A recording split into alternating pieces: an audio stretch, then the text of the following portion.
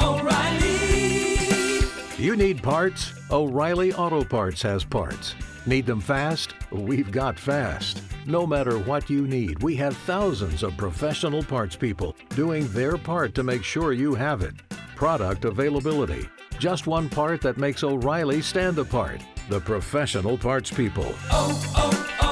O'Reilly Auto Parts. 7:09 as Jacksonville's only all-news morning show continues on this Wednesday. We can't let those words die with him.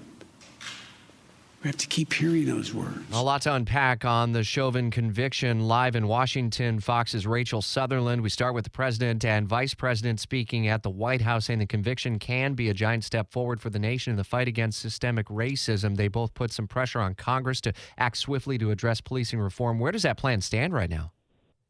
Well, Rich, it was passed through the House last summer after all the protests, the George Floyd Policing Act, but now it failed in the Senate at the time. So, yes, the administration putting the pressure on Congress to take that bill up again.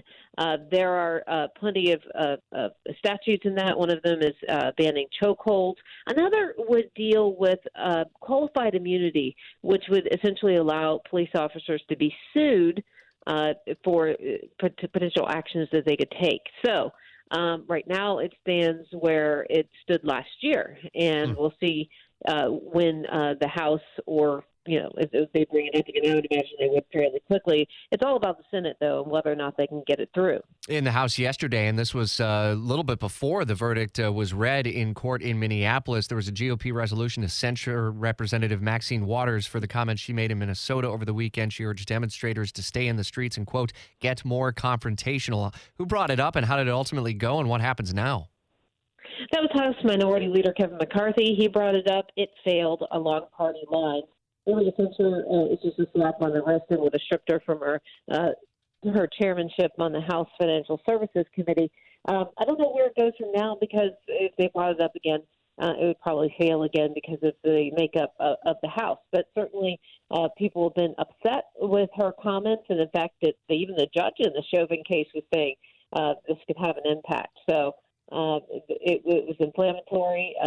So far, though, it looks like any kind of reprimand from Congress is not going to happen. What impact it may have may ultimately be decided over the coming days and weeks, depending on appeals process. The former officer this morning waking up behind bars as he was seeing his bail revoked immediately after the verdict was read. It's only the second time an officer has been convicted of murder in Minnesota. Rachel, thanks. Fox's Rachel Sutherland with us every weekday from Washington.